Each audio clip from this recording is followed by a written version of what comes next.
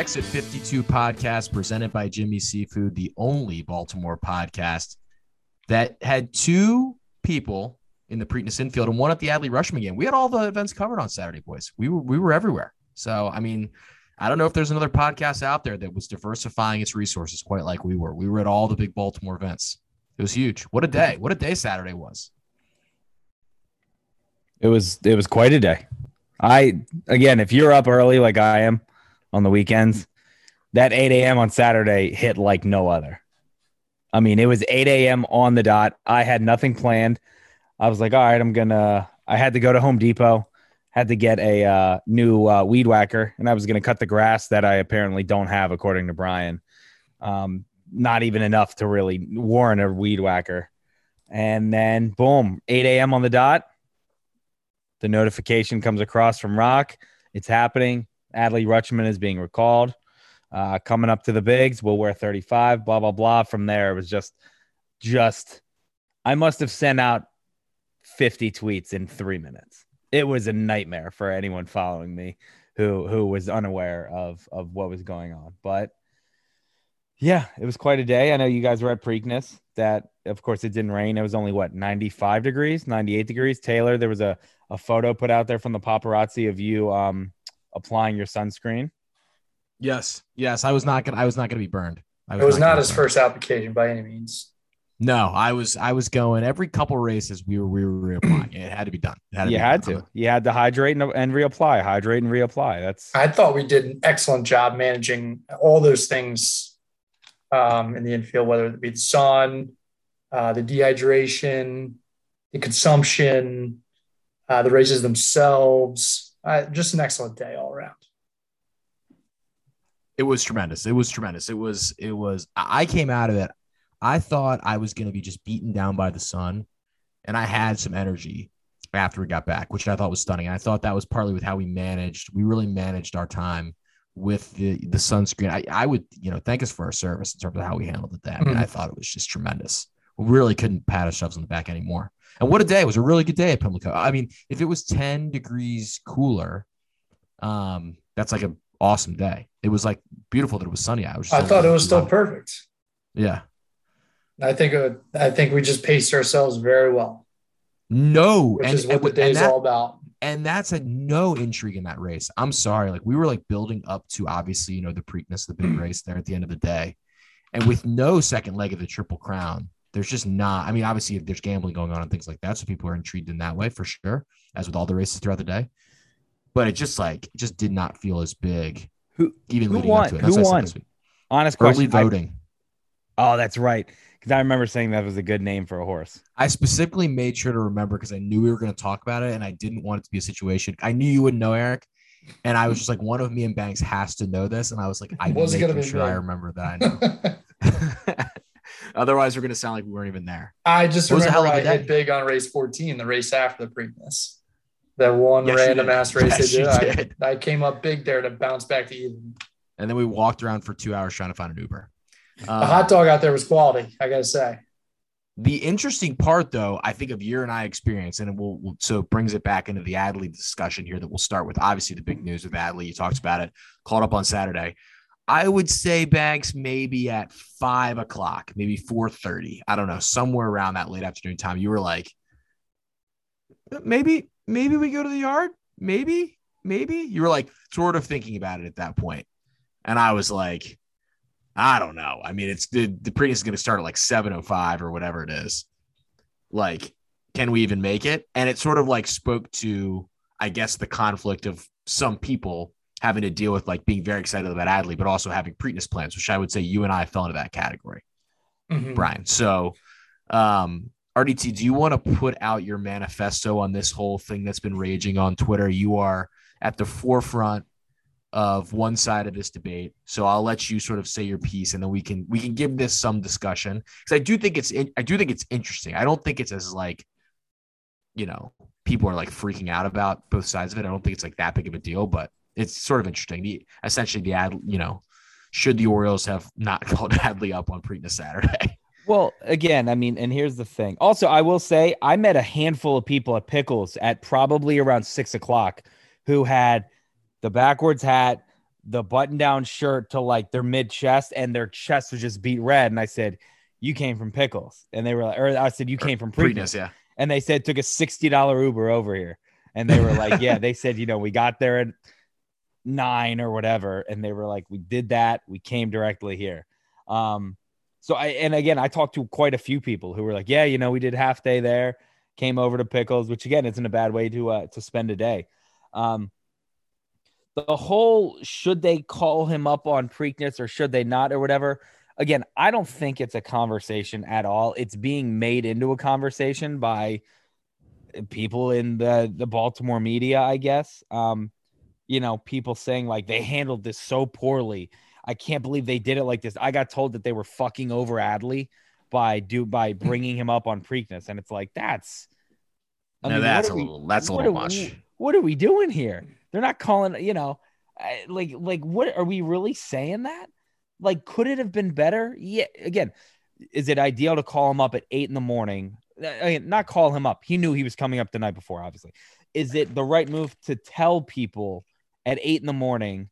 that he's coming up? You could have given people more time.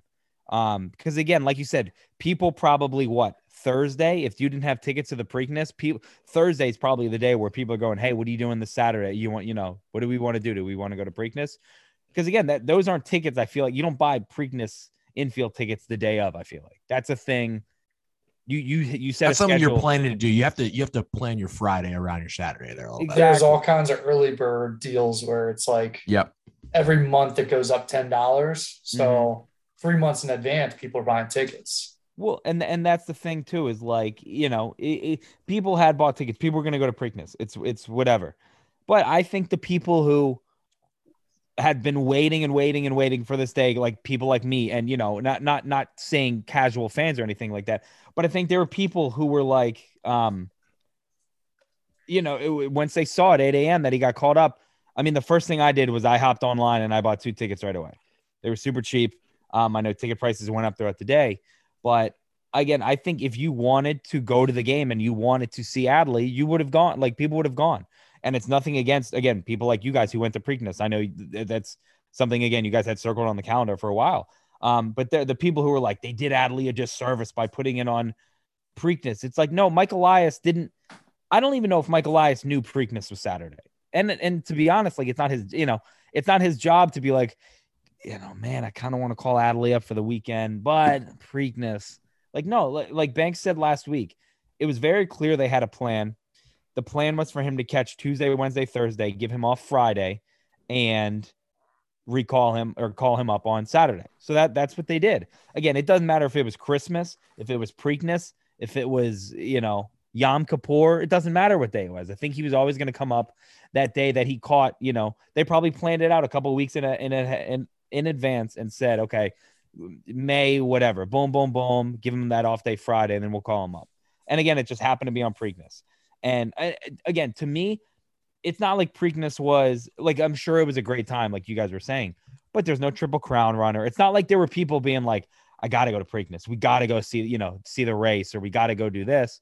I think if you already had tickets, you were going to go and be content with it and be fine with it. But like the people being like, it's so disrespectful, and it's a Baltimore tradition, and how could they do this and sully his? Like, that's not it at all. Because Taylor, like you said in the text, everything else they did was perfect for it. All the rollouts, the Buck Britton video in his office was great. Like, all the stuff they've put around it was awesome. And like, if them calling him up at 8 a.m. on a Saturday is the worst thing that happened to him, sure. We're not going to remember it in 2 weeks anyways. I think people, again, it was much ado about nothing. And again, I mean, there were 17,000 at the game. I thought it was a really good crowd. There was someone was saying that it wasn't electric. That place was buzzing. Every chance we got, we were giving him a standing ovation. Got a standing ovation after a strikeout. It was a fun game. I had a lot of fun there.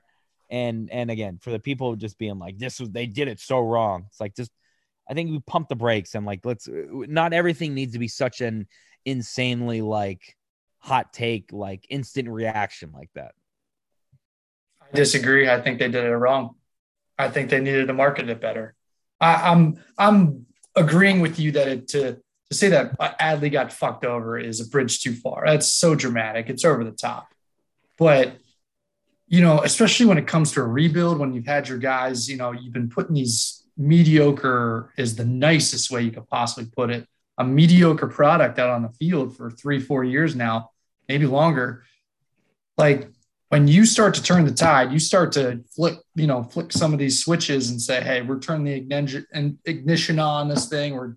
We're starting up the come up after the rebuild and everything. Like this is the biggest domino of all of them. Mm-hmm. And it's just simple like marketing or simple like fan relation to try to give some advance notice to build some excitement. I know that's why they went with 8 a.m. And I thought that the 8 a.m. element of it, if they were going to do a same day thing, was executed great. I'll give them that for sure. But it kind of flies in the face of what I said last week. Like, I know that they had a plan. It felt good that they had a plan. I just don't think I liked the plan, if that makes sense. No, I think maybe end of the night Thursday. Did they play a Thursday night game? Who? The Orioles or the Orioles? Norfolk play. Orioles played at noon. Norfolk played that night, and then Norfolk played Friday night. I'm with you. I thought they should have done it. I thought if you're going to make an announcement, make it after, because I said they walked off did they beat the Yankees on? Yeah, they beat the Yankees on Thursday. I said, if I was Mike Elias, I would have Vince McMahon walked into that press conference, grabbed the microphone from Hyde and said, guess what? Adley's catching on Friday. Boom, drop the mic and you walk out. Friday would have been perfect. But even then, like if they said Thursday that he's going to catch Sunday or Saturday rather, I think that is a good amount of leeway, good amount of lead time for, like you said, Thursday is kind of a day where people start to think about what they're going to do the weekend if they have free time or what, how they're going to spend their time, whatever. And I'm like, my message last week about having a plan and sticking with it and not listening to the media and what everybody has to say is I stand by that for the most part, but you can't be completely oblivious or completely blind to the idea that your relationship with the fans and how you manage the whole situation, it matters. It does matter. And, Elias's main job is putting a good product on the field, and that's the best way to win back the fan base. But you have to give some level of consideration to,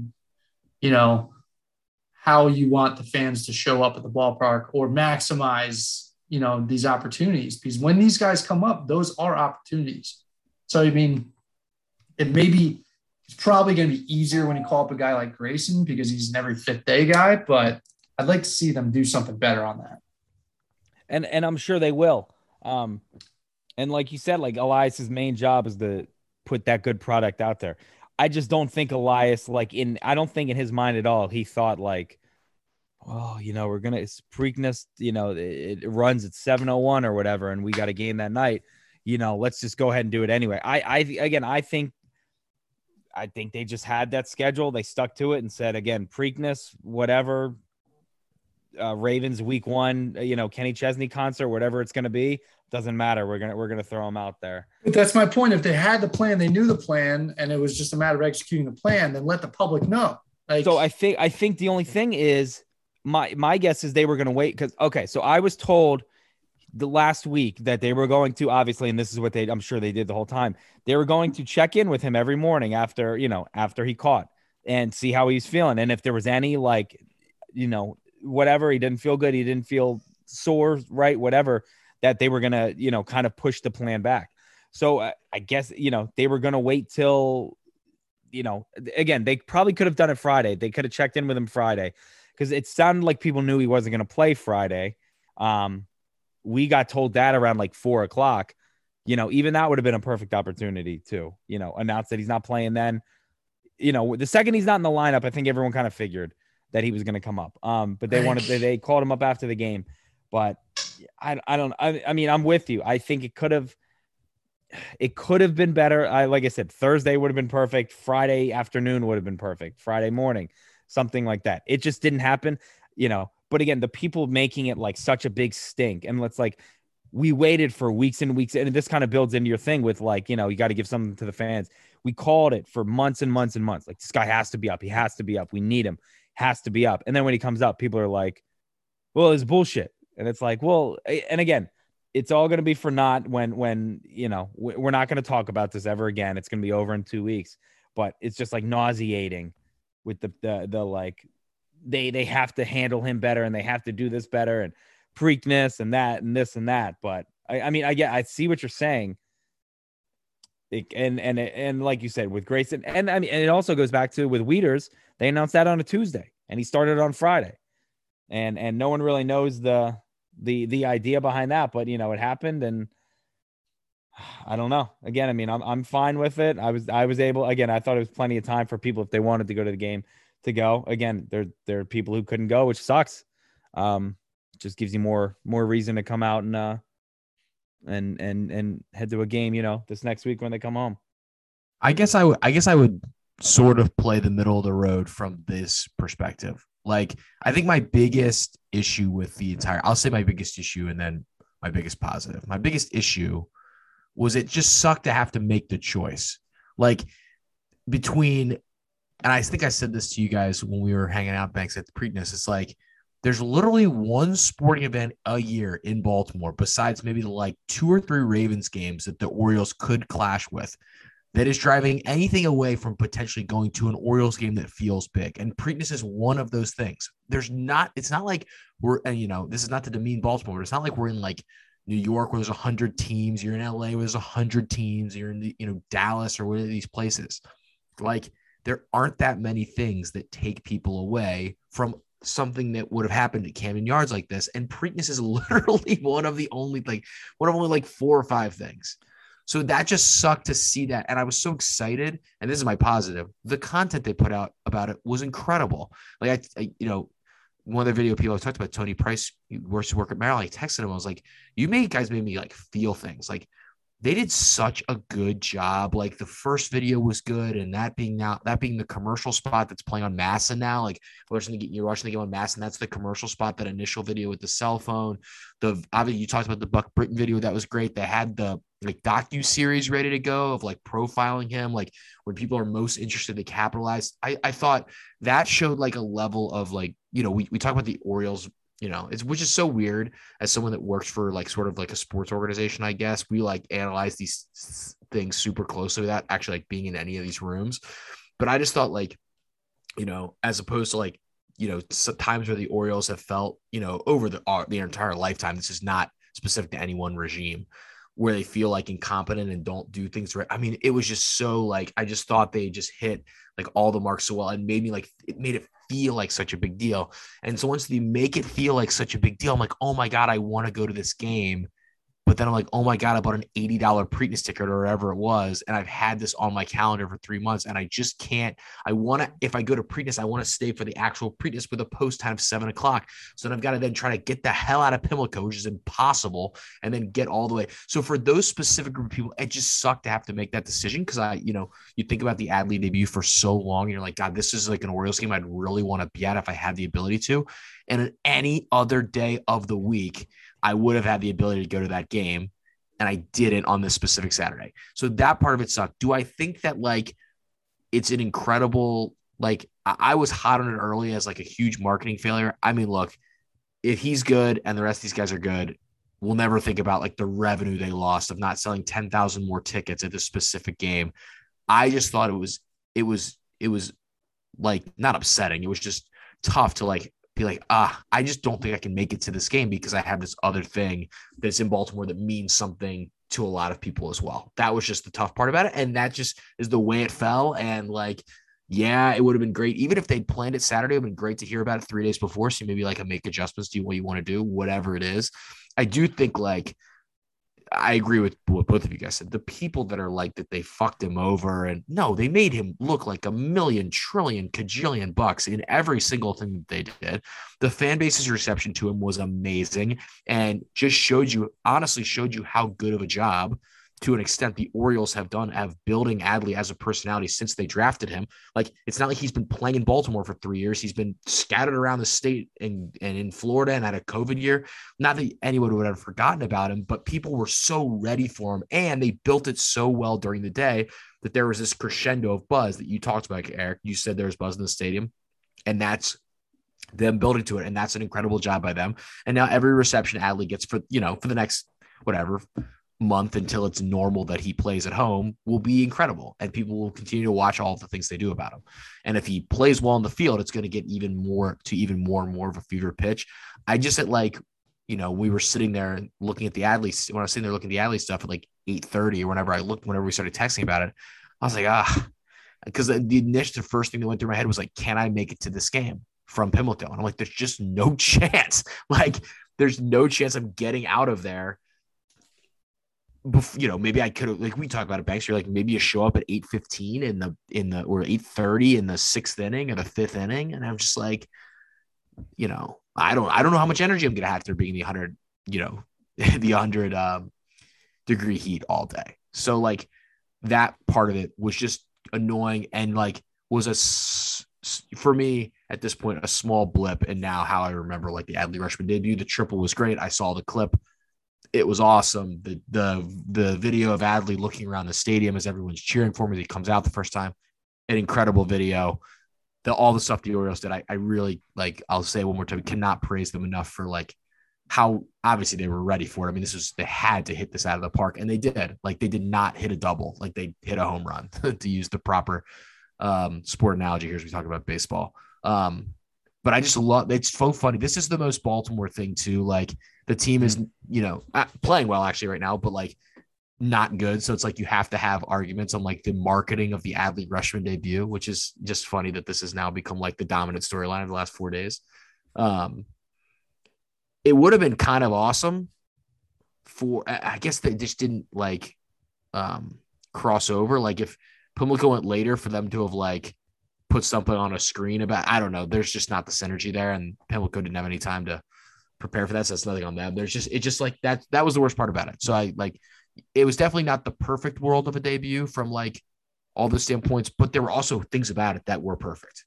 So it's just it's an interesting thing for me. And I was like, this will be immediately when it happened, when they announced it on Saturday morning, I was like, this is going to make people feel some kind of way. And it has. So at least people are talking about the Orioles. It's good for them. Yeah, and again, I mean, you could kind of see it coming when it's like you're doing the mental math and you're like, all right, well, it seems like Preakness Saturday, may be the day. And like you said, it forces people to be like, do I try and scout my ticket? Do I try, how do we go about this? And going back to the videos and stuff like that, I mean, you're right. Every single one they did was awesome. They mic'd up his sister Josie, and had her in the crowd and talking to him, which was really cool. I've talked about the Buck Britton one is an awesome video. I mean, I messaged Grayson. I said, what's up? Like, why were you not in the room? What was going on? He said he was just outside the room because there wasn't enough room in Buck's office for all of them to go in there. So I thought that was pretty cool. Shout out to my guy, Johnny Douglas, for putting my tweet is the very last tweet you see on that phone in that Masson commercial or the Orioles commercial. Not a big deal. I think when I tweeted at 12. By the way, big day for our tweets in videos. Your tweet was in the Orioles video, and then we all had tweets in the Two Friends Big Booty Mix drop video. So, I mean, pod couldn't be hotter right now. That was huge. As the Yankees walk it off because they're a fucking pitiful team still. Yankee fans are like coming themselves in the stands right now. This is who walked it off? I didn't have it in front of me. It's Trevino, the the catcher hitting $130. Tough. Eric's got to fire off some tweets now. He's got to do his content. Fucking pathetic Yankee fans. No, yeah, I mean, I mean that video was so good, and the Buck Britton thing. Like, to continue your point there, it's just so interesting. And then, I guess we got to sort of talk about Adley on the field. I mean, the triple was awesome. He's batting under 200 and very limited at bats at this point, but doesn't look overwhelming. At bats have been really good, so hopefully it just kind of turns around for him. From he gets balls in play and the average goes up a little bit, but he does not look overwhelmed, at least in the at-bats I've watched.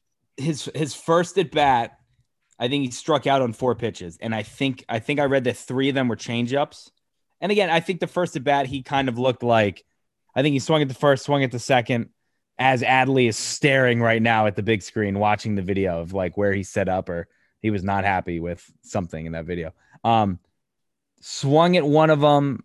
I think they said he swung at 3 of them. Obviously, struck out on 4 pitches. But then the next at bat, he laid off. I think he had 4 changeups thrown to him, they said, and he didn't swing at one of them, I don't think. So, and yeah, I mean, every at bat has been awesome. He's seeing tons of pitches.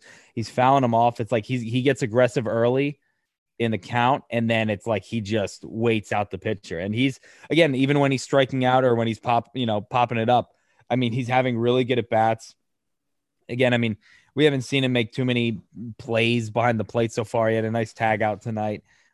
He did get a standing ovation when he caught a pop-up behind home plate on Saturday, which was pretty funny, like a legitimate, like everyone out of their seats standing.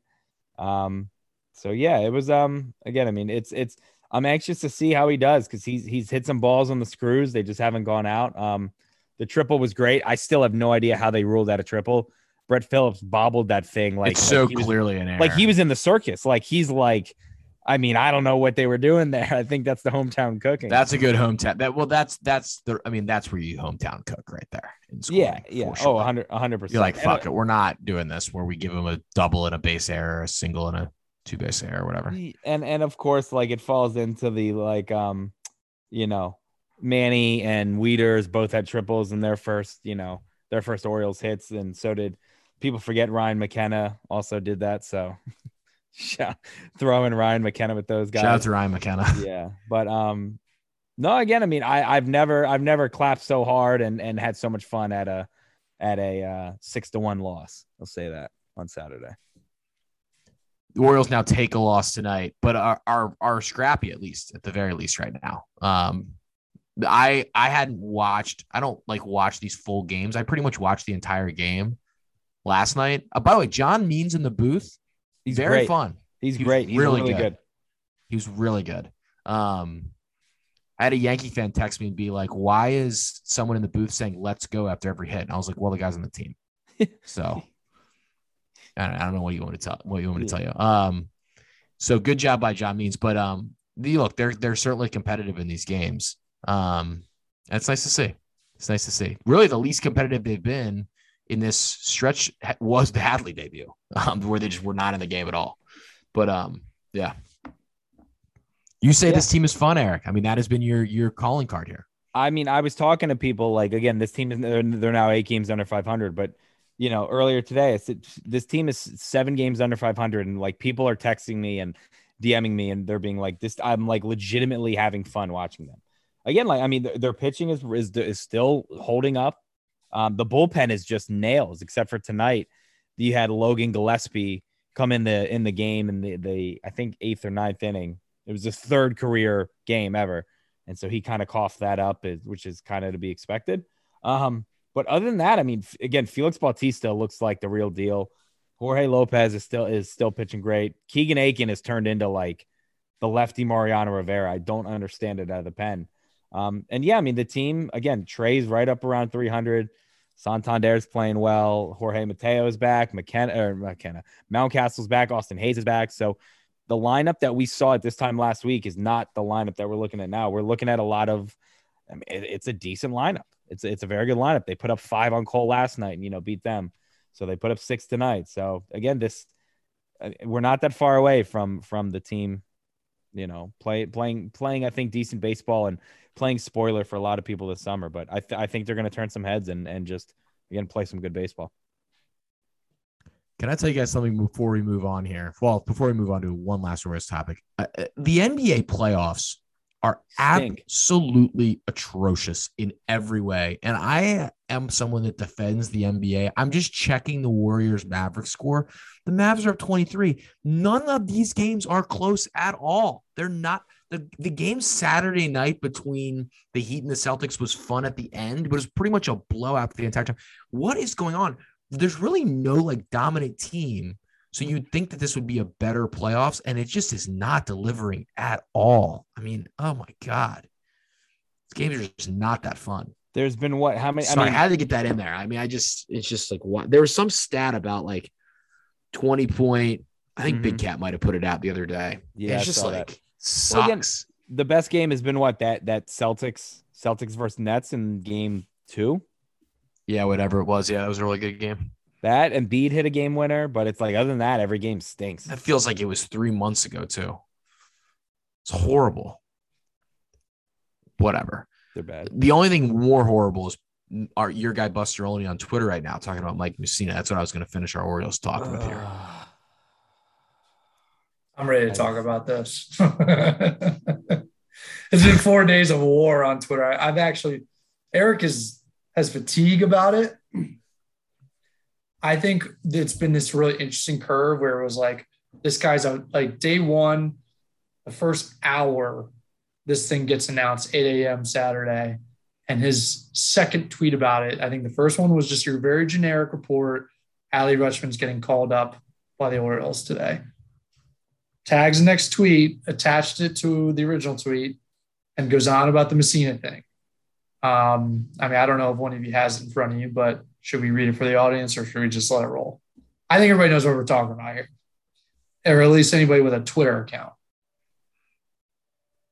I think that the day 2 and 3, it was like less interesting and less funny to me. And then day 4, when he came back with it, and now John Heyman has come full circle with it and is now doing the same thing. It's like funny to me again. Like we've gone through this interesting curve where it's been like, oh my God, this fucking clown. And then day 2 was like, this guy's still going. And then day 3 was like, oh my God, Buster, shut the fuck up. And then day 4 is just like, it's funny to me.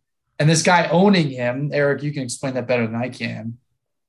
Let me find that. Yeah. Cause it's absolute gold. Someone had tweeted to him, and I'll give him the credit if I can find it. Here it is. So Buster Olney, this is May 23rd. Today's the 24th.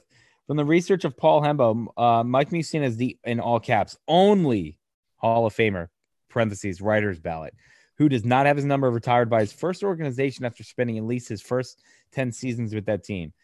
At Blanda Fan G says Orioles must be upset that he left the organization for more money. And Buster says, actually, they didn't make an offer. Then Joey Martelli, whoever this guy is a goddamn saint, tweets an article written by Buster Olney on November 7th, 2000.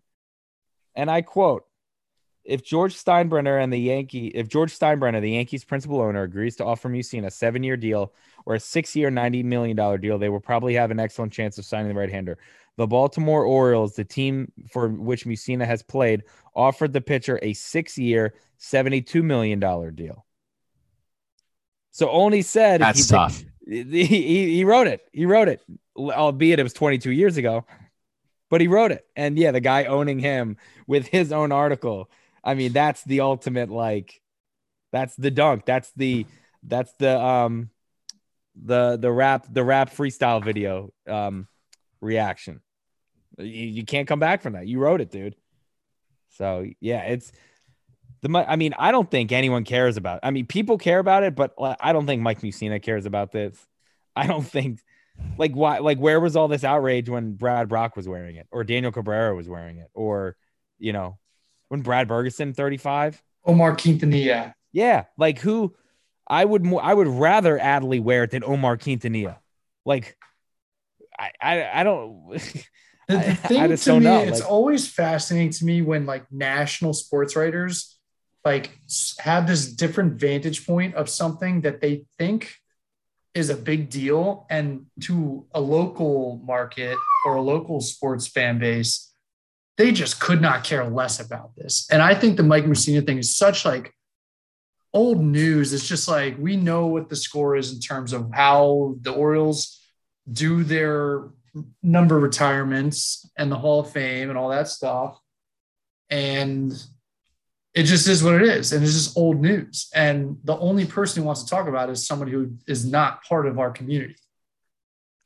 It's fascinating. For people that have not seen the tweet, because there is obviously a world outside of Twitter, Olney tweeted that this is the morning that Adley was called up, that Rutschman will wear number 35 is a reminder that the Orioles have not retired the number of Hall of Famer Mike Mussina, who was drafted by Baltimore, pitched 10 years with the O's. And then he lists some stats off. An odd decision. Threaded tweet. A wise course of action for the current leadership would be to assign Rutschman some number other than 35 to give the organization leeway to more easily reverse course and retire from Mussina. I mean, I just don't know if people really care. Like, it just is what it is. And then obviously he continued on with a couple of other things. It was funny. I didn't know if he was slightly trolling Orioles fans today when he tweeted 2 stats about F-WAR, that Kevin Gausman leads amongst pitchers and Manny Machado leads amongst hitters, which are 2 former Orioles draft picks. But I'll leave that up for the 10 foil hats people to figure out if that's the conspiracy that's going on. Buster Olney to me, I don't know. I mean, it whatever. Like maybe he's got a relationship with Mussina and he wants to defend him. Maybe he's just going to go holier than thou in terms of his expertise over the Orioles. Orioles also an easy target for national media. So if you're trying to kind of just get people going, it's a pretty easy organization to attack at this point. But I don't know. Who cares? Maybe there's people of a different vintage than us that are really pissed that Mike Mussina doesn't have their number retired. I've never heard from any of those people, so I don't know if those people exist. And I think that exists because I think there's Orioles fans out there that are like, screw this guy. He went to the evil empire. Like, we're not retiring his number, and there's a clear standard for how they retire the numbers.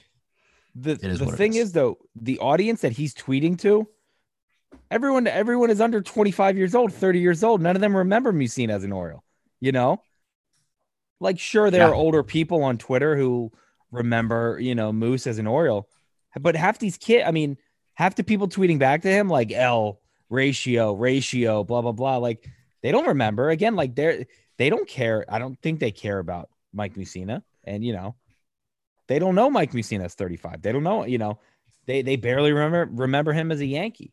And then, of course, Buster today tweets out some glowing tweet about Grayson Rodriguez. So it's again, it's is he trying to troll with is he? I don't know. I mean, it was bizarre, but yeah, it's also a bigger debate about how teams determine who gets retired, or okay, for example, the Ravens do the Ring of Honor. That doesn't mean those numbers are retired. Same thing at Maryland. We honor uniforms in the rafters, but those numbers aren't technically retired. I think hopefully I'm not getting this wrong as somebody that works there, but Steve Blake and Ernie Graham both wore 25. I think that's the crossover. I think it's Ernie Graham. I'm going to get that wrong, but how we doing back there? But that would be that would be an example of ones that that number continues to get worn. But no one would wear 3 because it's Juan Dixon, but it's not retired. It's just, that's there's a lot of semantics also become involved there. So yeah, it's the numbers and uniforms and everything like that. It's a very touchy subject. And again, people are if Moose would have worn, an Orioles on his cap, guess what? It's someone who tweeted it. Orioles fan problem tweeted out, John Heyman thinks the Orioles need to take down the statue of a Yankee in front of their ballpark, while Buster Olney wants a statue of an old Yankee inside of the Orioles ballpark, which is that's it. That's perfect. And if you don't know, that's because John Heyman seemed dumbfounded that the Orioles what was his exact tweet? Something like, why do the Orioles have a statue of Babe Ruth outside? They haven't won since, or something like that, which then someone on the Twitter account just responded with the trash can saying that was the statue. My main thing, and I've said, mostly the Buster Olney thing I just find funny at this point. But in the moment, in Saturday morning, it's an incredibly exciting thing for Adley Rutschman to be called up the majors. And the Orioles fans just wanted to enjoy and bask in that moment. And he just made the narrative something different. He's one of the biggest voices in baseball media. For him to change the narrative and make it not about what it should be about was, I think, pretty unprofessional. What are we talking about? The other part about it is it's not and changing the narrative on a situation it's not this was also localized only for Orioles fans. This is the number one prospect in the sport, right? as of right now, in the, who hasn't technically graduated, like MLB Pipeline does their like graduation. He's technically not. He's the number one prospect in sport. He was the number one pick in the draft, and he was an unbelievable college player. So this guy is not like, it's not like they're calling up like, okay, this is not to demean Ryan Mountcastle, but like the Orioles fans were excited about Ryan Mountcastle, but that's super localized to Orioles fans who like have seen Ryan. I'm trying to think of a guy in the minors that would compare like a Kyle Stowers. Kyle Stowers. That's exactly what I was going to say. Great mind meld by us at the same time right there. Like that's someone who comes up, Orioles fans like, oh my God, like this is like an underrated guy. We're excited about him, blah, blah, blah. But like Adley Rushing's one of the biggest call-ups in the sport this year, one of the biggest anticipated call-ups, for what he does and who he's been and what he could potentially mean to the Orioles, but also he's the number one prospect in the freaking sport. So like, that's the other thing too. Like if you're, as you said, if you're a Mariners fan and you're looking at Buster Olney's Twitter, you're probably just like, Buster Olney can do whatever he wants, but it's like, oh wow, Adley Rutschman, like that's, I've heard of him. He's the biggest prospect in baseball. And then you look, like I follow the 5 biggest baseball writers. Here's Buster Olney's tweet. Oh, it's about Mike Mussina. Like it's just like kind of petty. It's just bizarre. Mm-hmm. Just bizarre. Yeah, and again, I would. And by the way, and this is the thing I had the most problem with. The tweet about like the leadership should change the uniform number was so freaking condescending. Like that sounded like a guy with an axe to grind that just wanted to be condescending to the leadership of the team. And whatever, maybe he does. Maybe he's got a great relationship with Michael Elias. I have no idea, but just super bizarre, super weird. By the way, talk about taking away from a guy's moment. Yeah, like everyone was upset about the Orioles ruining it for Adley because of the Preakness. Like that's a guy taking away from somebody's moment. Like how much bringing up something from 25 years ago? Mm-hmm. How much do Orioles fans get the national spotlight? Either. Never. Since the playoffs. This is our biggest thing in 4 or 5 years. Honestly, it's but by the way, the last time the national spotlight was when we picked Adley number 1 overall. Yeah, and we're talking about Mike Mussina. Yeah. So it was just like other so than debated, getting made fun of, just so debated in the early 2000s, and we went through the gamut on the whole Mike Mussina thing. It's old news. It's tired. It's over. Like we moved on. Adley Rutschman, future. And again, it seems like, and you said it a couple times, Taylor. Like this is a guy who it seems like, and it's well known, he worked in Baltimore. And it seemed like the relationship there, whatever happened, I don't know what happened, but it seems like something happened. And, my guess is he said, if there's an easy take to get off or an easy way to, kick a horse while it's down or kick a man while it's down, what is it? Beat the dead horse, that one. Maybe Kevin Costner fucked his wife in Baltimore. Maybe. I mean, maybe Costner just went on a streak, but that's a tie in there too with the streak. That was bad. But again, It seemed like something obviously went wrong in Baltimore, and he does not have a good relationship with the Angeloses, or like you said, I don't know if he's best buddies with Moose or what, but I kind of just want Moose to come out now and be like, I don't give a shit. Where are the numbers? Oh my God. Taylor Swift just quote tweeted the Golden State Warriors. Yep. I saw it. Wow. What does she think about Mike Mussina? She is not focused on Mike Mussina, I'll tell you that much. No, it's about I don't. Did you see what Steve Kerr said about the shooting in Texas today? It was really I tweeted it and someone said we don't need to hear what Lib. Oh my God! And I had a full tweet typed out and I had to take it back. I was like, I'm not doing this. Incomprehensible tragedy. Yeah, awful. No, yeah. Let's pop into that's Steve. If you have not watched Steve Kerr, we won't go into this. This is just not the time or place for it on this podcast specifically. But what he said about it was just fit, and just the passion he talks with. Steve Kerr seems like just a pretty genuine dude.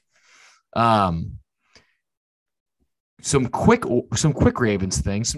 Two, I would say, pretty interesting signings. Brent Urban, Kyle Fuller. Where do you want to start, Banks? You want to start with Fuller or start with Urban? I guess we'll go chronological. Which one intrigues you more? How about let's just do that? Which one intrigues me more? I mean, I guess Fuller intrigues me more because you had a Pro Bowl caliber player who's kind of fallen a little bit off the last couple of years, but the potential's still there. He's only 30 years old, hometown guy, and he fits with other, these all pro guys. And we knew that we needed some cornerback depth. We needed to go get another guy, especially having lost Tavon Young. And he fits the mold. So it's always intriguing when you see a player who's had reached near top of the league at his position group. And if that person is still in him, we know Brent Urban.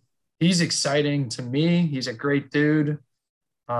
He's actually one of the first Ravens who ever followed me, like way back in the day. So I've got like a little bit of a rapport with him. Tall as hell. We knew we needed some more DN depth. You can maybe make some assumptions about like somebody like Derek Wolfe, whether he's ever coming back, because he kind of fills that void. But he's a UVA guy who's 6'7", who could potentially block kicks. I mean, you put Calais Campbell out there and Brent Urban at the same time, you get those arms in the passing lanes, and you're going to have a tough time seeing downfield or finding passing lanes or what have you, or kicking extra points. So, I mean, they're both exciting to me, and they're both kind of fill some niches that we had figured that they were going to fill some quarterback depth with. So, between the two, you said who's more intriguing? The answer is probably Fuller, but I would say the floor is lower or higher rather for Brent Urban. I think they are clearly, with the Fuller signing, I guess, giving some insurance to the fact that a lot of those pieces that they've drafted and things are pretty young. So you bring in a guy that has clearly shown the ability to get it done in a variety of ways, which I like. Like as you said, Fuller has shown the ability to play at a Pro Bowl level, which is, if you can find guys that can play anywhere near a Pro Bowl level in the secondary at this point in the NFL, you're putting them on your team because of everything we've talked about with where the league is going. They just feel like two very quality veteran additions at this point in free agency. And if you get something out of them, great. If you don't, hopefully your young guys step up and you're fine. That feels like sort of, and the Fuller story is cool because he's from Baltimore. I think that's very cool. And I hope he finds success, because I think anytime a guy plays here that's local, like I think about like Terrence West or whatever, who I know you love, RDT. Boo. Boo. Or why is his name, or Cyrus Jones, or like any time that stuff happens, it's always super cool. So I hope that like Kyle Fuller is really good. That would be like him, like taking an interception to the house in Baltimore would be sick. It would just be like, there's cool moments that could happen with Kyle Fuller. So I hope that goes well ultimately. 100%. Yeah. We're kind of checking these boxes little by little. I know that people are antsy about the wide receiver thing. Maybe that comes, maybe it doesn't. I mean, no guarantee, but yeah, little by little, we're kind of just checking off the final boxes post-draft. The other thing is, it's just that the Fuller family continues to be in the NFL. There's somebody Fuller, like Corey Fuller. Like banging a drum outside on the streets of Baltimore here. And yeah, but there's a variety of. First of all, and I screenshotted it, and I almost started laughing earlier. You at one point were giving an answer with a straight face, with a dog just standing in front of your face. It was unbelievable. As we were talking about you were giving your entire very well reasoned Adley Rushman point with Lil B, the pooch, just sitting right, and now he is just freaking out of the background. He's become a very prominent part of this podcast. Oh my gosh! Wow, what's going on out there? So the thing that gets him going is the unknown. He can't see what he's. Yeah. Exciting stuff here for Buster. The podcast listeners. Oh, Buster. Yeah, we'll put Banks on mute. We'll put Banks on mute. About Messina again. Yeah. We'll have RDT. Any thoughts about Kyle Fuller or Brent Urban? Brent Urban, really tall. I do remember he was one of the first Ravens to follow Banks. Had that block, the kind of a kick six against the Browns on that. Was that a Monday night game? It sure was. Will Hill. Yep. It's a wild ending. He was here and then he wasn't, and now he's back. And yeah, the Fuller family and Mount St. Joe, correct? I believe. Correct. I believe they went that's to a correct. variety of schools, but that's the one that Kyle went to. Yeah. Yeah, he went to St. Joe. Yeah. It's just like how Chase Young went to DeMatha, but he also went to Pilati. Vincent Fuller went to Woodlawn. We'll go through all the local high schools. Kendall here. went to Good Counsel. Kendall went to Good Counsel. Yeah. That's what for it is. sure. Yeah. Played on those teams. And Corey Fuller also went to Woodlawn. Gotcha.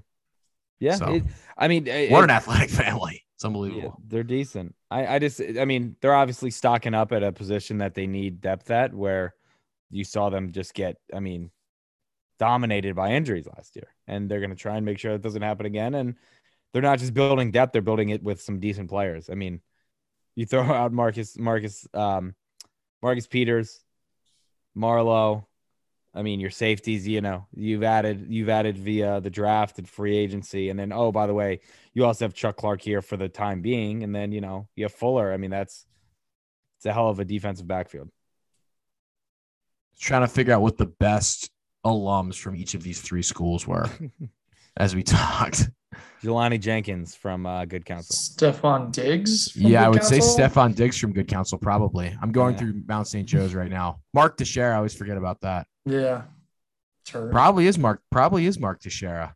Sticks. I'm biased towards Stick Smith, but it's not. If we have most notable guys, probably Mark Teixeira. Also, apparently an Olympian in the Tom Hannon, Olympic gold medalist swimmer. Never heard of him. 2000 Olympics. That must be a blind spot for me. Yeah, I can take it. Let's take a look at Good Counsel. Would you guys say is the biggest alumnus of your two schools? Greg Merchant, 2012 World Series of Poker champion. Marilyn Terrapin, listener of the podcast, soon to be guest of the podcast. I believe we had one of the Blowfish. Of Hootie? Of Hootie's Blowfish? Even though they're not the Blowfish. Hootie and the Blowfish is just, it covers everyone as a whole. There's not a Hootie and there's not Blowfish. It's all encompassing. So when I say a Blowfish, it's technically incorrect, but. Wow. The guy that played the villain in The Fast and the Furious went to Good Counsel. How about that? Was that the guy who got the rat put on his belly and then the hot bucket? Here would be my two good count. It's probably Diggs. I do think Kyle Snyder, who's an Olympic gold medalist in wrestling, is a very nice number two.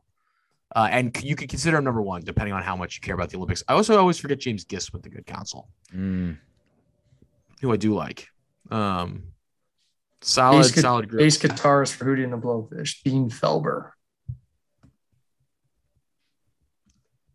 I think Reservoir's still too young. We just have. Is it actually Merson for you? That's a good. Greg Merson. Yeah, he won the World Series of Poker. I just didn't know if that was you just going. I didn't know if there's anybody else. He was Greg there. He also held a bunch of baseball records, I think, until pretty recently. Wow, he's really good. We're coming to his season, by the way. We need to get him on, as you said. When I talked to him, he said he'd love to come on. We'll get him on. Calvin Halls. I would think it might be Mel Kaipa Jr.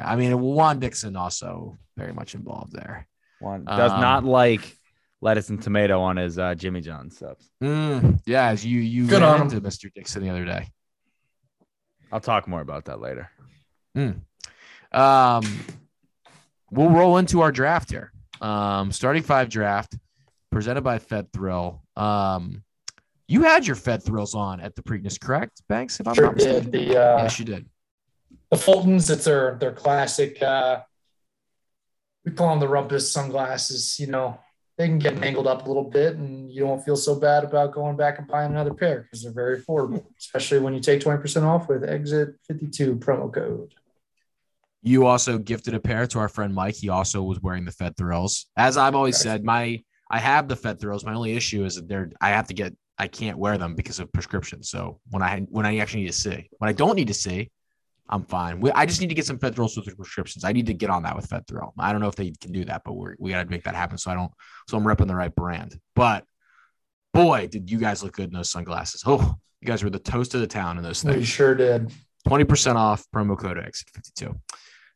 In honor of Mr. Musina, Mr. Olney, We are going to do maybe the most specific draft in the history of the Exit 52 podcast. We are going to do the best athletes to ever wear number 35 in this draft. And RDT, you have the first pick. I have the second pick. I am a Mason. And Banks has the third pick. Best athletes to wear 35. What a freaking draft this is going to be. Let's get to it. Who do you got number one, RDT? Adley Rutschman. It's very easy. I mean, that was not a shocker. What are we doing here? It's pretty simple. We're on to the next one. You are aware that he is wearing the number of Mike Mussina, who was a prominent former Oriole whose number should be retired. You're fine. Never heard of him. Who? Wow. Wow. I like Moose. I don't want to give away picks. I like him. No. It would be funny if he just didn't get picked this entire draft. He may not get picked. I mean, who knows? He may not get picked. Okay. Second pick here.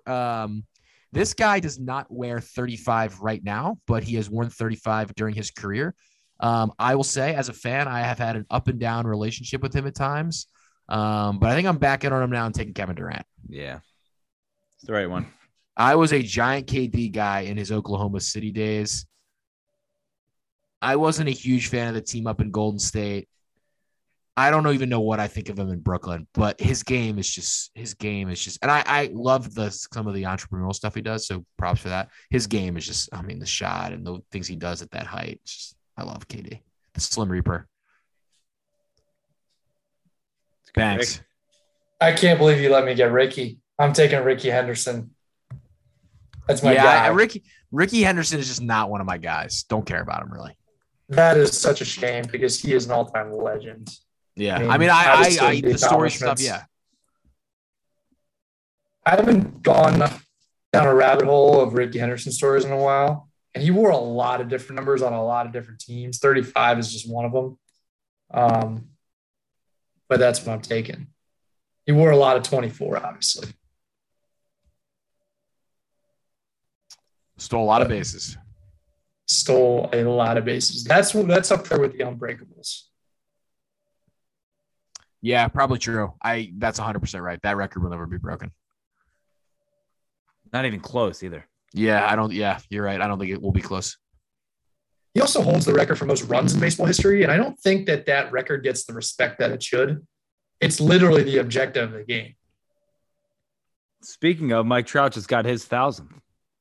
I think part of it is that everyone is so obsessed with the stolen base record because it's just such a ridiculous number that I think people just forget about the runs record. I think that's really what it is. I think that if that's another player, the stolen base thing just I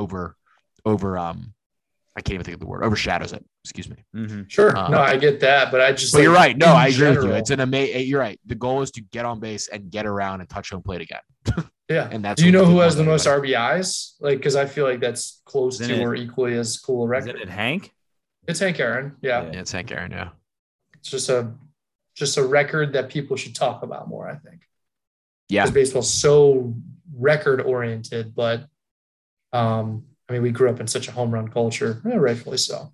Anyways, stolen bases are it's such like a sexy record too, like being just straight up being faster. Swiping third, just plucking the base right out of the ground is such an all-time move. It's holding it up. Did we do a celebrations draft? Because that should have maybe been taken. I don't know if we have. Put that in the tickler file. Okay. Speaking of dingers, I'm taking the Big Hurt. Yeah, good pick. Yeah, I love Frank Thomas. Hard not to. He's got a great smile too. He's a good analyst. I like him on TV for what he does. Yeah, he's good on TV. Good pitch, man. He's good on those what are they, Nutrigenics or whatever commercials. Those commercials are very bizarre, but he does a pretty good job.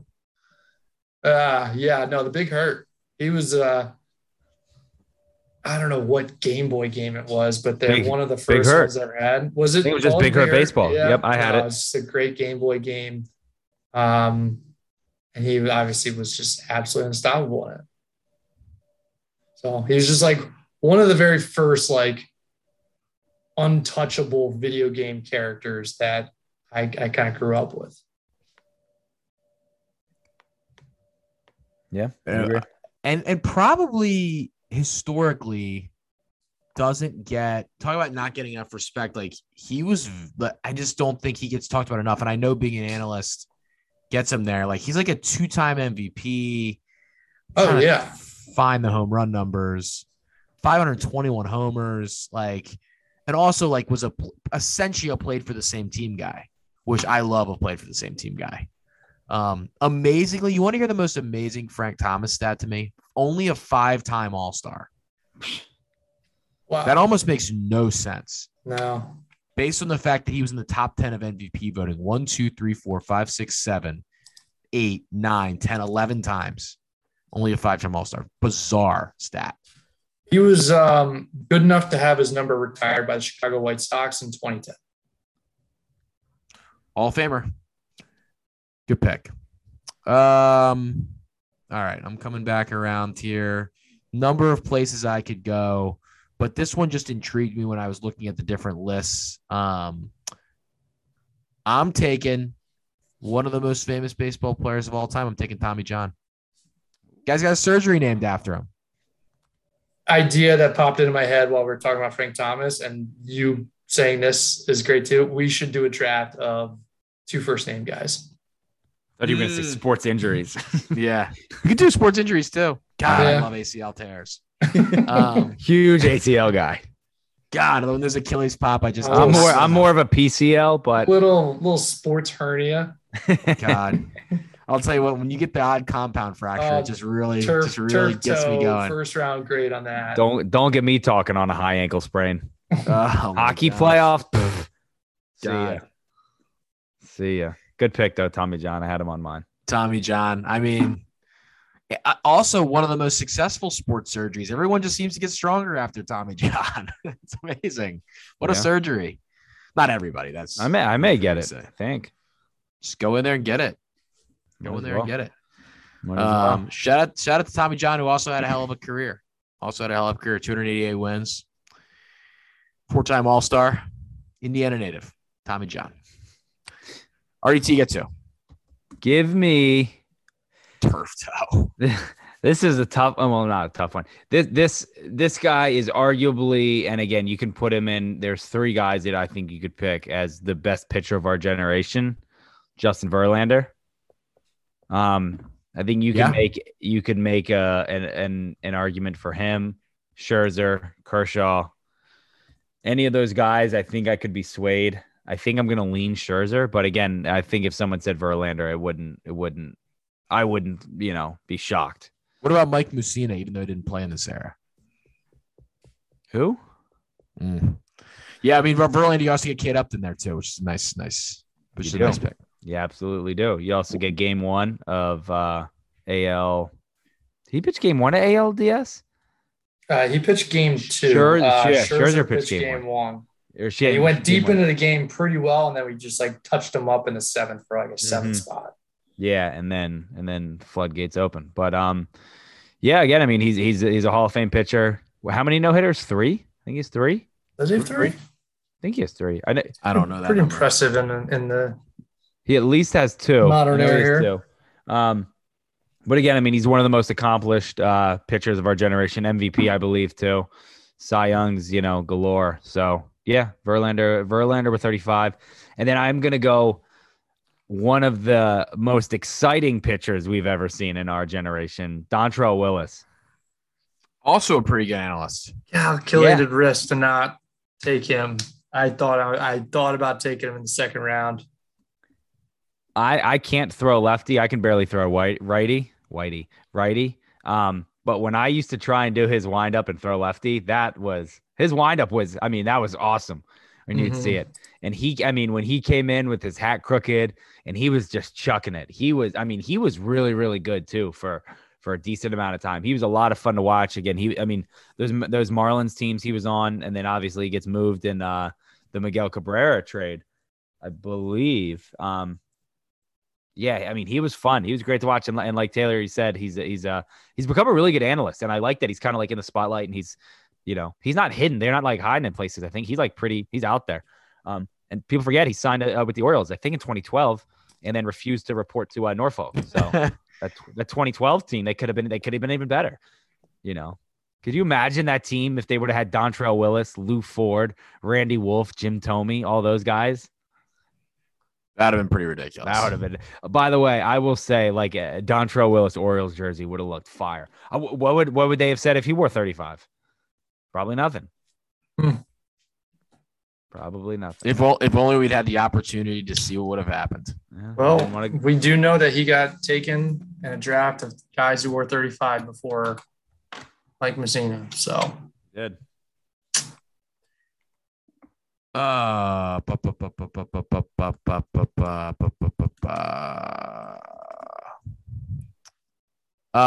This is, I feel like it's a pretty easy pick. I'm actually really happy to get him at this point of the draft, and I think he's probably slipped because he's not on any of the lists we've looked at. I'm taking Lonnie Baxter. LB, baby. Man. Incredible value at this point in the draft. He was right there on my crosshairs. Yeah, gotta take I Lonnie. didn't really expect him to get past you. I would say at this point, he's a little historically underrated as a Maryland player. I think that like in the 0201 type of range, Juan is obviously the headliner.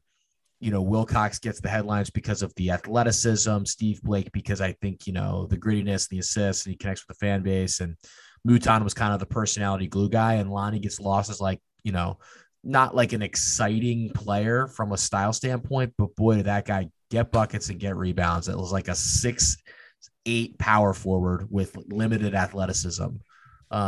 Just a sensational college player, played a couple of years in the NBA, was back this year for our 02 reunion. But I mean, he's a giant cog in the two best seasons in Maryland basketball history. MVP of the Final Four? He was a two-time regional most valuable player, which only like two other people have done. Like Bill Walton's done it. Like, I mean, that's what people don't remember. Everyone just assumes like Juan was the MOP of the two regionals. If he didn't get robbed in a certain game, we might be back-to-back champs. So, yeah, true. Don't forget that. LB. I always thought it was funny. He just had LB, just a very little LB tattoo on his shoulder. It's like he just like wanted to get a tat. And he was like, well, I guess I'll just put my initials on my shoulder. I saw him walking on the concourse of a Maryland game once. I think it was like North Florida or something like that. We were maybe like 15 to 20 feet behind him. And obviously he's massive. And I just go, Lonnie. And he doesn't even break stride. He just throws his hand up like that. Doesn't turn around or anything. Just throws his hand up and keeps walking. I was like, that's awesome. Gotta respect it. Then he fired that gun near the White House. Yeah. Weird story there. That was a weird one. Very weird story. At one point, Steve Blake, Lonnie Baxter, and Juan Dixon were all on the same Wizards team. What a weird organization the Wizards are. That's just so bizarre. Banks, you got two. I'm going to take Joe Morgan. Talk about another analyst. Yeah, big TV guy. Was an analyst. Oh, come on. I'm just saying. Wow. Yeah. Wow. We talked about him when he passed last year. Yes, we did. It was tough. Great at his job. Love talking ball. He knows ball. New ball. So, Joe Morgan. Another two first name guy. Great, very underrated batting stance too. The chicken wing. Yeah. He's just flapping it back. A lot of two first name guys here. Joe Morgan, Lonnie Baxter, Tommy John, Lonnie Baxter, Frank Thomas. Are all 35? Ricky Henderson, kind of a borderline one, but there's Henderson. Dontrell Willis? Willis Reed. Willis McGahee. That's unbelievable. This is all right. We're on to something here. The only ones that aren't are Kevin Durant and Adley Rutschman. And Justin Verlander. You're going to love this pick. You're going to love this pick. Oh, here we go. Go ahead. Beep, beep. Gus Edwards. Oh, my God. Oh, yeah. That's the pick right there. Fourth rounder, Gus Edwards. He's the boss. Baltimore guy through and through. Coming for a big comeback year. Excited to see him. Got some disrespect I saw in some fantasy football rankings this past week, but he'll be out there. We love the boss. Love the bus. I mean, fuck it. Let's keep it going. I'm taking Dave Neal. Talk about the mayor of College Park. The mayor. Oh. What? Yeah. What? What are you talking no. about? You are confused, sir. Him or Whoa, Will whoa, Bowers? whoa, whoa, I can't whoa. remember. I hated one of them. You hate Will Will Bowers was Bowers. a 7-footer. You hate Will Bowers. Dave Neal's Neal the anti-Will Bowers. Dave Neal was Neal the put Nolan Smith on the ground. Yeah. It was Will Bowers. Fuck Will Bowers. All my friends hate Will Bowers. Okay. I mean, that would have been one of the worst. That may have been the worst take in the history of the podcast if that was. And we have had some bad ones on here. I know all three of us. My But friend's that sister lived on. Bananas. I don't know what that was about. I was about to lose. I wish we should put these things on YouTube. The looks on me and Banks' face were just downright stunned. My friend's sister lived a couple doors down from Will Bowers in the varsity, I think. And she was like, his door used to get egged like every other night. It was just like, you would hear just like, thump, thump, and then just like feet running away. It's like, sucks to suck, Will. Could not have been well liked. But Dave Neal, the mayor, unbelievable. Oh, we're going to get a little beef freak out apparently here, potentially. We just calm yourselves as the listeners for a lot of barking. Mama's home. An incredible career Dave Neal put together for himself as a guy that just looked like a very limited Division I college basketball player, but could shoot a little bit, was physical, and just was a glue guy. Got it done. Love Dave Neal. Big Gary guy too. Huge Gary guy. You think about just like players who embodied a Gary Williams type of player, like Dave Neal's one. Unheralded. God, I love Dave Neal. I love the Terps. RDT. These are my last two, right? Yes. Not unless you want to take Will Bowers. I will go Hakeem Olajuwon, who wore 35 for a year at Houston in college. Oh, that's so borderline. Reach. What do you mean? He wore it for a year. He's not known by 35. Yeah, but he wore it for a year. I'll let you take That's it, but the listeners will judge you correctly on that. Half these listeners don't know who Hakeem Olajuwon is. They can go find out. And he'll be wearing 34 in all his pictures, except for every single photo. No, there's one I think of him versus like Ralph Sampson, and he's in 35. So I was like, all right, that's a famous picture. I'll take it. My next one, I've made some bad pick. Oh, I'm not gonna do that. No, do it. Rich Aurelia. We're going Rich Aurelia. And I'm not even gonna look up. I'm not gonna look up his numbers. I'm sure he did fine in the World Series for the Giants. Hell of a player, very good player. Rich Aurelia for the Giants. I did it. I'm going with Rich Aurelia. Just a name drop. Those are my two. Oh my God. I'm trying to find an interesting. Sorry if your one here. board's messed up because Rich Aurelia is off of it now. Yeah, geez. I'm trying to find where to go. I'm trying to find an interesting pick at the end here. And I should have looked this up before. This just came to my head in the middle of the draft. Who did it? Hold on. I'm gonna be a little bit annoying and take some time here. Who drew? Oh, that is. Hold on. Rich Aurelia. Wow. Told me to do it. I did it. Yes. Okay. I thought this was right, and I got it right. Tremendous. I'm taking NASCAR driver Todd Bodine, who used to drive the number 35 Tabasco car. I remember that name. If you remember way back in the day. It's a ridiculous-looking car. And I was hoping it was 35. I remembered it's 35, and it is 35. So what did it sound like on Rev It Up? Todd Bodine. Oh, my God. Crank it up. The greatest thing in sports TV. You got to pump it up. Pump it up. We were pumping it up on Saturday. Yeah, I'm taking Todd Bodine. None of these other guys seem that interesting, so I'll take a NASCAR guy. So perfect. That's a big number sport. This would actually be. Let me tell you what. I thought this was going to be a boring draft. We may have to do more of these. This is kind of fun. I like this. Finish it off, Banks. I'm going to take 2010 NBA All-Star Chris Kaman. Oh, That was the the other guy- guy was gonna go in between. Yeah, me too. I was also in between him too. I was also one of the all-time does not look like an NBA player. NBA players. NBA All-Star. Unbelievable that he was an all-star. Incredible. Incredible. There are some NBA all-stars you go look back on and you're like, I'm sure it's the same in every sport, but NBA just specifically because there's so few all-stars, so it's so glaring who the all-stars are. He's the ultimate, like, you look at the picture and it's, when I was watching the dozen today, I totally forgot Jeff Teague was an NBA all-star.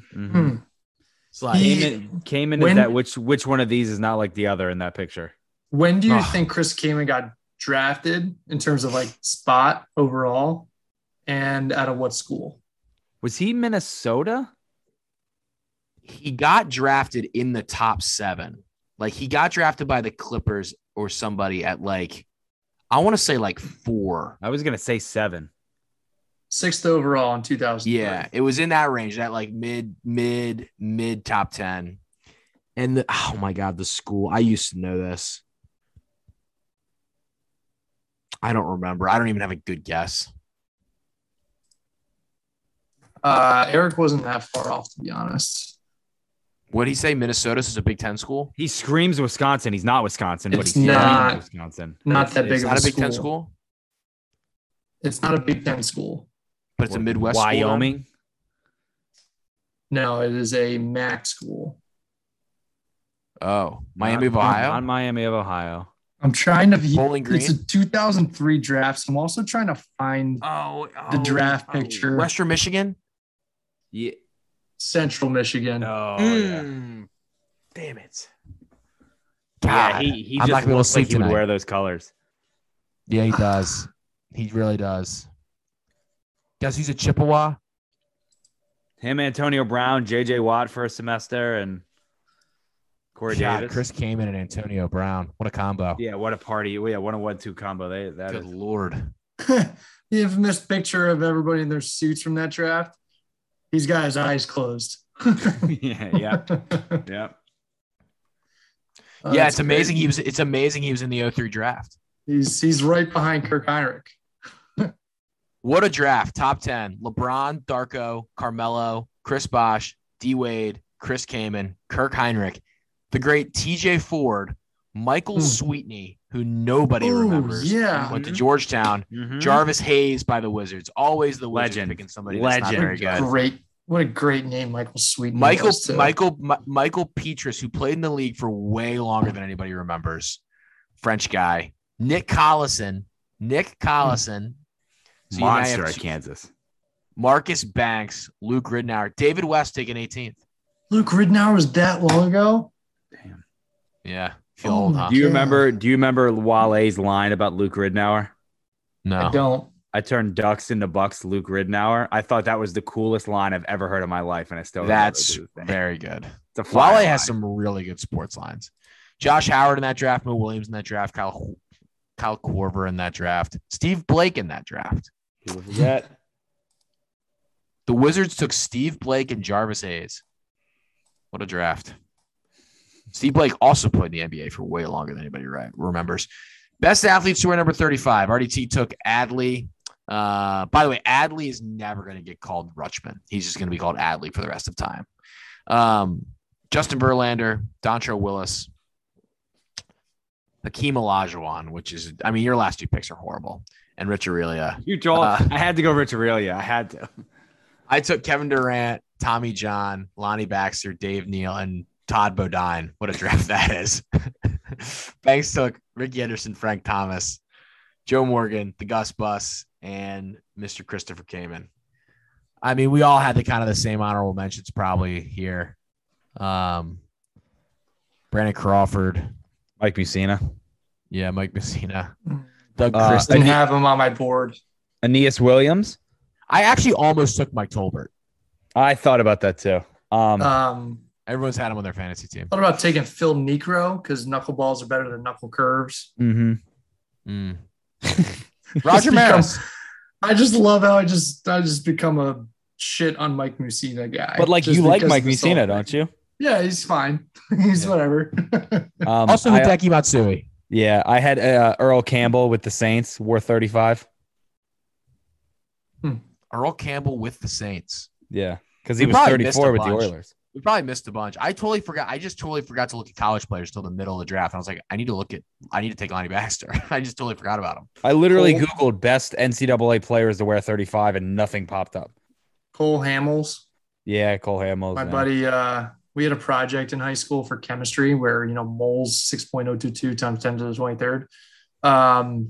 We had to create moles and make a theme on it. And my buddy made Mole Hamels. It was sweet. Mole Hamels. Mike Richter, American. Yeah. Phil Esposito, right? No? Yeah. Yeah, I think that sounds right. Ekaterine. A lot of good hockey ones. Mike Richter. I think JSG. It's a pretty good number. Yeah. It's a good goalie number for sure. It's a good pitcher number too. Especially for a guy like Phil Meeker who can throw a nasty knuckleball. Gus Edwards wears it. It's a bad running back number, in my opinion. It's a good power back number. I was going to say it's a it's guy good for Mike who Tolbert runs and between the Gus Edwards. tackles. Yeah, fair. You don't want to see 35. And I love the bus. By the way, that's not me going after the bus. Yeah, 35, you don't want to see catching balls out of the backfield. You want to see him running between the tackles, get downhill and vertical on guys, sticking his nose out, having a nose to goal line. That's a 35 to me. Can I tell you Justice Hill's biggest problem? He's got to not wear 43. 43 stinks. You cannot be a guy catching balls out of the backfield wearing 43. That's a nickel back. Changed. Did he change? I don't know. I feel like that would have been really smart if he did, because I just don't think it's ever happening with him for 43. And if it does, I'll apologize to him. Still wearing 43. J.K. Dobbins 27. Perfect. There's a player on Murray State basketball whose name is Justice Hill. Ben Mason 38. Perfect. I'm a Mason. I am a Mason. Tyler Batty 30. Like that. Bernard By Pierce, the way, we are not sponsored by the Masons, just to put that out there. They're not giving us anything. It's just straight inside joke stuff here. Willing to discuss, though. Yeah, we get. Yeah, I mean, if they've got, if we have a price, we'll see what it is for the Masons. We got any other honorable mentions? Well, I am a Mason, so.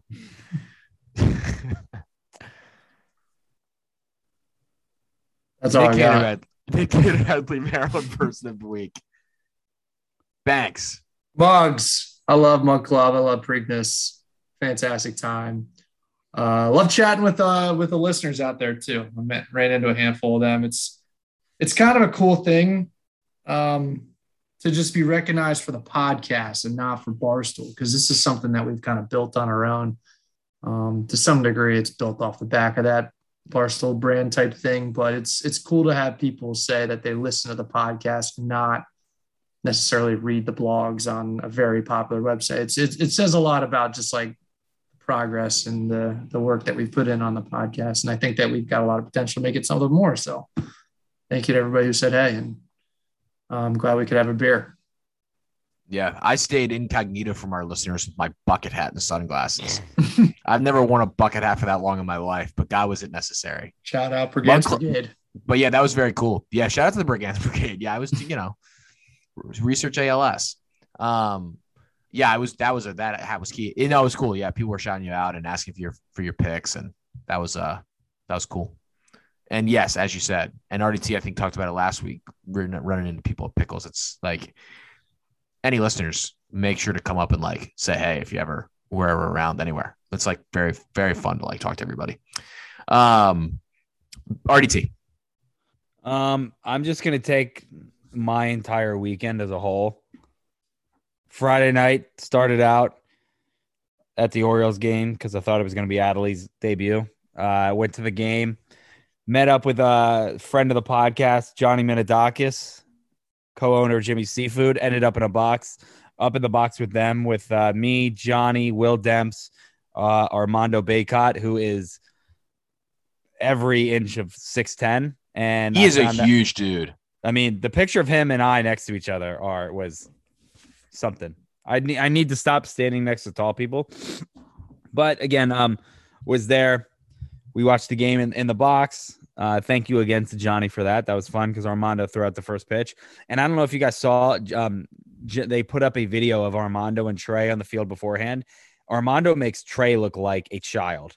It was shocking how big he is, especially when you're around him. And shout out to the kid who was in our booth too with the other Orioles people who was wearing a Duke pullover, like quarter zip. It's like 85 degrees. And he just happens to be in a box with North Carolina's best player and was wearing a Duke quarter zip. So, tough scene. Cool. And then got to watch Rougned Odor walk it off with that home run. That was a lot of fun. And then obviously, Friday I also saw Ian Rappaport randomly walking around the concourse at the Orioles game. Tweeted to him. He, for some reason, tweeted back to me with 3.4 million followers. Very strange, but I guess I forgot that he was in town for the Preakness. I didn't know why he was in town, and then it just dawned on me that he was going to the Preakness. So it was kind of cool to see him and his family. I didn't want to. He was with them, so I didn't want to like dick around with him or say anything. And then Saturday was Adley Day. I got a lot of DMs and tweets saying congrats to me for something I didn't do and had nothing to do with. So that was kind of funny. Had a lot of fun at Pickles. And like you said, a lot of people recognizing me and, from the podcast and stuff like that. A lot, Banks, I'm with you. There's a lot more like, hey, we listen to the pod. I love the starting fives and love everything you guys are doing. So that's always fun. And then Sunday when my softball got canceled and I went to Jimmy John's and was in front of Juan Dixon and nearly passed out when I turned around and saw it was him.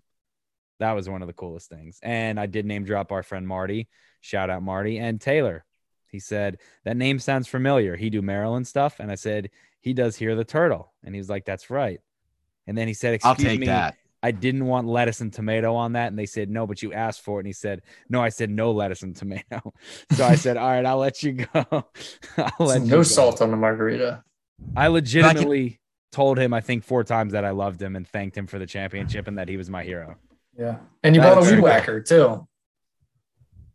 We all now have a good Juan Dixon story. I have 2 of them.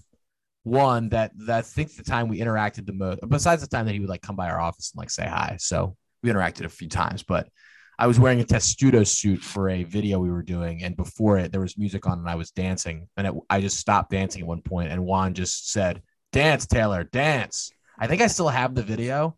We may have to put that out on the Twitter account. It's ridiculous. And I was like, oh my God, Juan Dixon is telling me to dance, my hero. And then I also, when I was a student and I interned, I didn't like think I would be, working at Maryland for as long as I have and have the opportunity to meet all these people that were literally my role models and heroes. So Juan Dixon was like at one of the games, and you're not like supposed to, as an intern, like go up to people like that and do whatever. But I was like, I do not give a shit. I am going to say hi to Juan Dixon. And I like went up to him and I was like, hey, like you went to Calvert Hall, you went to Maryland, you're like my hero. He was like super nice about it. And then he was commanding me to dance like 3 years later. So it worked out well. That's exactly what I like when I was standing in front of him. I could tell the guy behind me was taller, just by like my peripherals. And then when I turned around and saw it was him, I was like, oh my God. And that's when I was like, I don't care if I'm in the middle of this Jimmy John's, I have to introduce myself and like talk to him. I was like, I have to. And then the other guy, I looked over and there was another guy in there with his family and he was wearing a Maryland lacrosse shirt. So I was like, shit, if I say something, is he going to like recognize him? And then that guy's going to say hi to him. And like, all he wanted to do was get a sub and get out of there. But I was like, I don't care. Like, I'm going to do this. I have to introduce myself. So shout out to Jimmy John's. I was like white the first time. Like I was like, went like stone cold pale. I was like so nervous. My friend Anna was like, you have to. I was like, I need to do this. She was like, you have to go. I'll never forget it. I mean, I legitimately was shaking.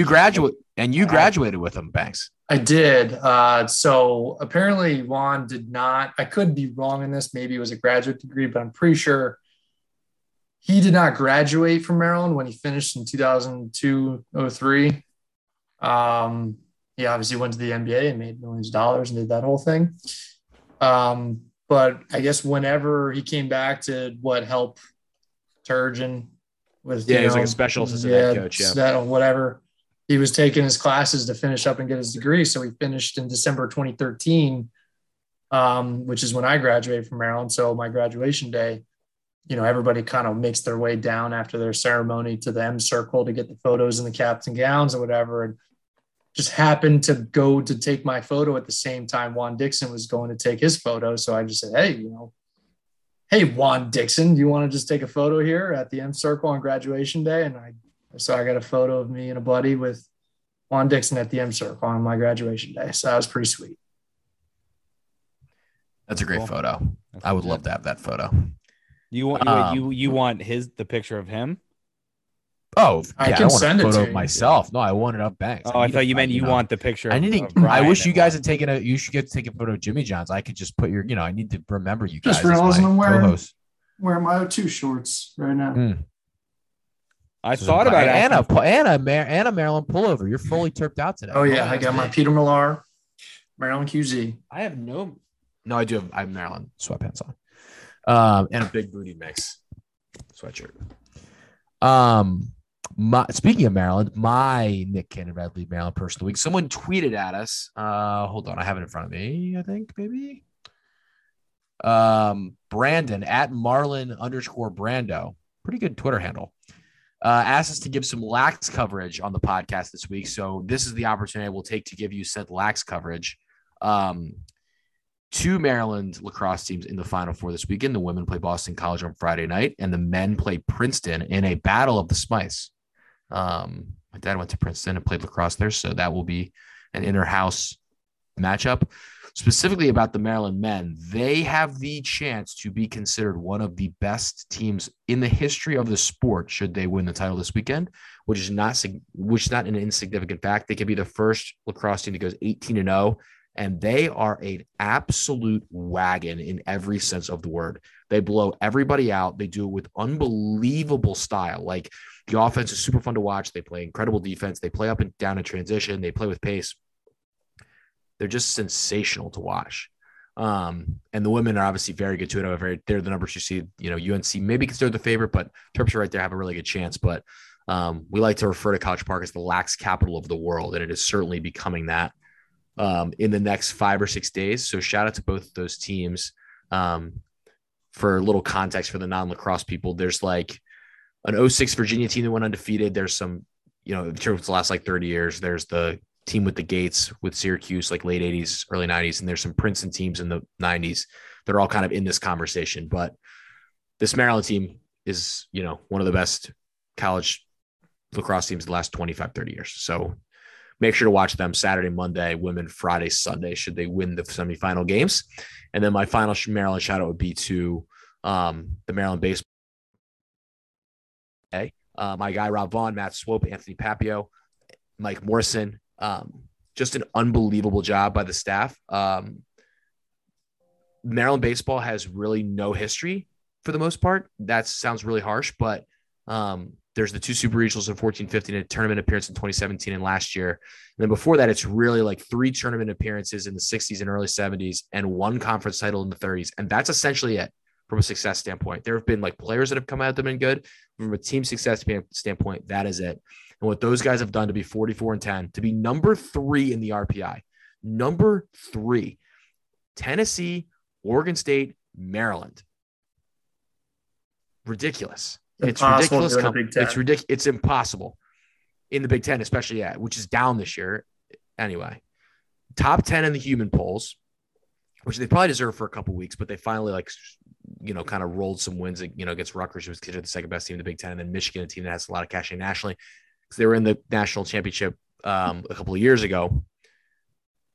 Their offense is spectacular, just spectacular, 1 through 9. And they have 3 super dynamic starting pitchers.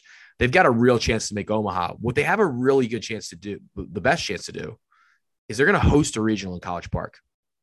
That's not me saying that with any knowledge, but that's just what's about to happen. That is going to be electric. If you have nothing to do the weekend after Memorial Day, not even if you have to do, you should put aside everything you're doing to do this, and you want to see a really cool baseball atmosphere, I think the atmosphere that's going to happen in College Park is going to be awesome. So I hope that people go down there. The games will be Friday, Saturday, Sunday, Monday, depending on how it goes. I would imagine we will play late afternoon or evening Friday and then play an afternoon game Saturday.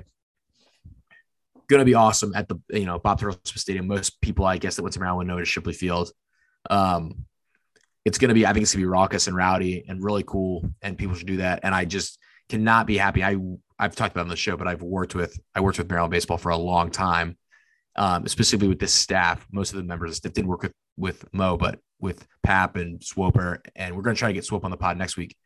And Rob, and those guys are freaking all class all the time. They do everything the right way, and they deserve all the success. And so do the players, who are all very good guys as well. So I'm just super happy for those guys. I was freaking fired up on Friday for that whole thing, and I hope that they roll. They're playing in the Big Ten tournament this weekend in Omaha. All those games will be on BTN. Hope they roll through that thing, national seed, and like a trip to Omaha for Maryland baseball. I cannot emphasize enough how crazy that would be, considering the context of what that program has been and the facilities that it has, and just the fact that there just been very few times it's been relevant nationally in college baseball. It would be an unbelievable accomplishment. So no matter how far they've already done, I know they have way more work to do here, but what they've already done has been incredible. So I just want to shout those most wins in program history. Just want to shout those guys out with a pretty big little speech here, because I just respect what they've done. And I was happy to be a little bit on the ground floor watching it. I didn't do anything. I was tweeting and doing PR, but they put in a hell of a culture. They're doing a great job. So shout out to those guys. Those are the Terps are rolling here in the spring. It's been fun to watch. Well said. I'm excited about it. And if they go to Omaha, like, it's must go for me. Must go. Yeah. If you've never been, so I've never been for the College World Series. I said I would only go if we made it, but even for the Big Ten tournament, it's just a cool city. Like, Omaha does not get enough credit for like if you go for this, 3 or 4 days of the College World Series, like, there's bars, there's good restaurants. Like, it sounds like it's just like in the middle of nowhere. And it is, like, there's nothing outside of it. But in terms of the city, like, there's like fun bars to go to, and everything's walkable if you're staying in a hotel like downtown by what's now, it used to be TD Ameritrade Park, now Charles Shaw Field. The zoo is pretty incredible if you like need something to do. So love Omaha. Like, if the Terps make it and you're a Maryland alum and you care at all about baseball, College World Series is a really cool experience. And like going and watching, everyone that's gone said is amazing. And I've enjoyed all my times there for the Big Ten tournament. So I would agree. Must go. I will travel, obviously, with the team if we go, but I would say RDT would love it if you could make it out there. Like, it's really, really cool. Cool baseball I'll have to environment. start driving now because the plane thing. Oh, yeah, that's right. God. It'd be a great podcast thing if the Terps made it to the College World Series. You guys road tripping to Omaha. I literally looked it up 30 seconds ago. 16 hours, 41 minutes. That's nothing. Yeah, that's not that bad. 16 big booty mixes? It's a great point. Sign me up. Got a nice, like... Can you imagine driving through that, just listening to 16 consecutive big booty mixes? That'd be hype. Chicago's probably 9 need to miles sleep. or 9, 10. Yeah, what do you drive through? What's the route that it takes you through? It's right through where you go through all the cities. You go past Pittsburgh, Cleveland, South Bend, Chicago, Davenport. Heck, I got people in Davenport that we could post up at, You might be the first person that's ever said that. Quad Cities? Come on. Put some respect on Davenport's name. Sure. Right on the Mississippi. I think, like, if I wasn't working for Maryland, I would go. Can you name I'm going because no. Definitely can't. Definitely can't. Would be sick. Yeah, you guys should think about that. It's putting the horse before the cart. Is that the saying? Yeah. So we got to win some baseball games, boys. We got to win some baseball games before that. But man, this is like, if you haven't gotten into it, if you care at all, you just need like something to follow. They're fun. Like, they are super fun offensively. One of the funnest things I've been to is the Super Regionals at UVA. Yeah. And right now, there's some projections that would send UVA to College Park for a Super Regional. College baseball energy is so different from Major League Baseball energy. Yes, it is. It really, really is. And it's like, it's got the mix of an MLB playoff energy, but just the idea that a lot more ridiculous things can happen. And big-time college football energy, too. Yeah. Yeah, it just has that little intrinsic quality that college sports has that pro sports sometimes doesn't have. It is, yeah.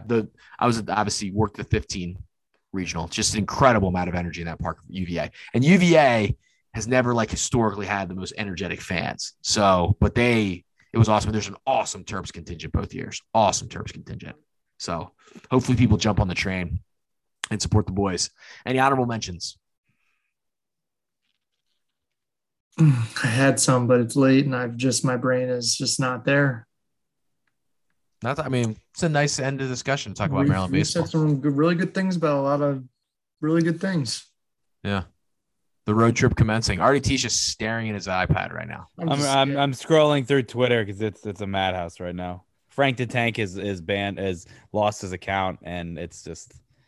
Oh no! Yeah, it is. He's tweeting through Coach Doug's account, so that's some must follow stuff. And the Mets are losing like 6-1. So that's what I was gonna say. There must be something going on with the Mets. Oh, the Flames and the Oilers are tied at 3 in the. What a comeback for the Flames! Yeah, big time from the Flames. I didn't realize Evander Kane was on the Orioles or on the Oilers. God, it's late. Yeah, this podcast is finishing very soon here. Tough Wikipedia page for Mr. Kane, by the way. He got chirped last week. Brian, did you see that? What that guy said to him? I saw that. Yeah. What did he say? For bankruptcy, that he was like poor or whatever. Yeah. Probably deserves to get chirped. There's no other comeback. All that stuff, I guess some of that stuff is alleged, but when you have 6 sections to your like criminal part of your Wikipedia page, you're having a tough stretch. Yeah. If there's anything that's other than your personal, like it's not good. I think he literally has I looked at this last night. He literally had controversies and legal issues. There's 5 sections, 5 separate sections, including assault and harassment charges, gambling debts and bankruptcy, NHL game betting allegations, domestic violence allegations, and violation of the NHL's COVID-19 protocols. It's a hell of a bingo board. Yeah, it really is. Tough scene. Checking all those boxes. Yeah, he got cut by the Sharks this year, and I guess the Oilers were just like, all right. We'll roll that way. NHL playoffs been way better than the NBA playoffs. Oh, yeah. And with that, we will end the Exit 52 podcast. Make sure to follow us on all of our social media channels at Exit 52 on Twitter, at Exit 52 on Instagram. Make sure to tweet us all of our personal accounts at Barstool Banks, at EDITTI22. Did I get that? I thought I messed that up for a second. You got that. At Taylor Smythe 10. Thanks to all of our sponsors as always. And we will see you next time on the Exit 52 podcast presented by Jimmy's Seafood.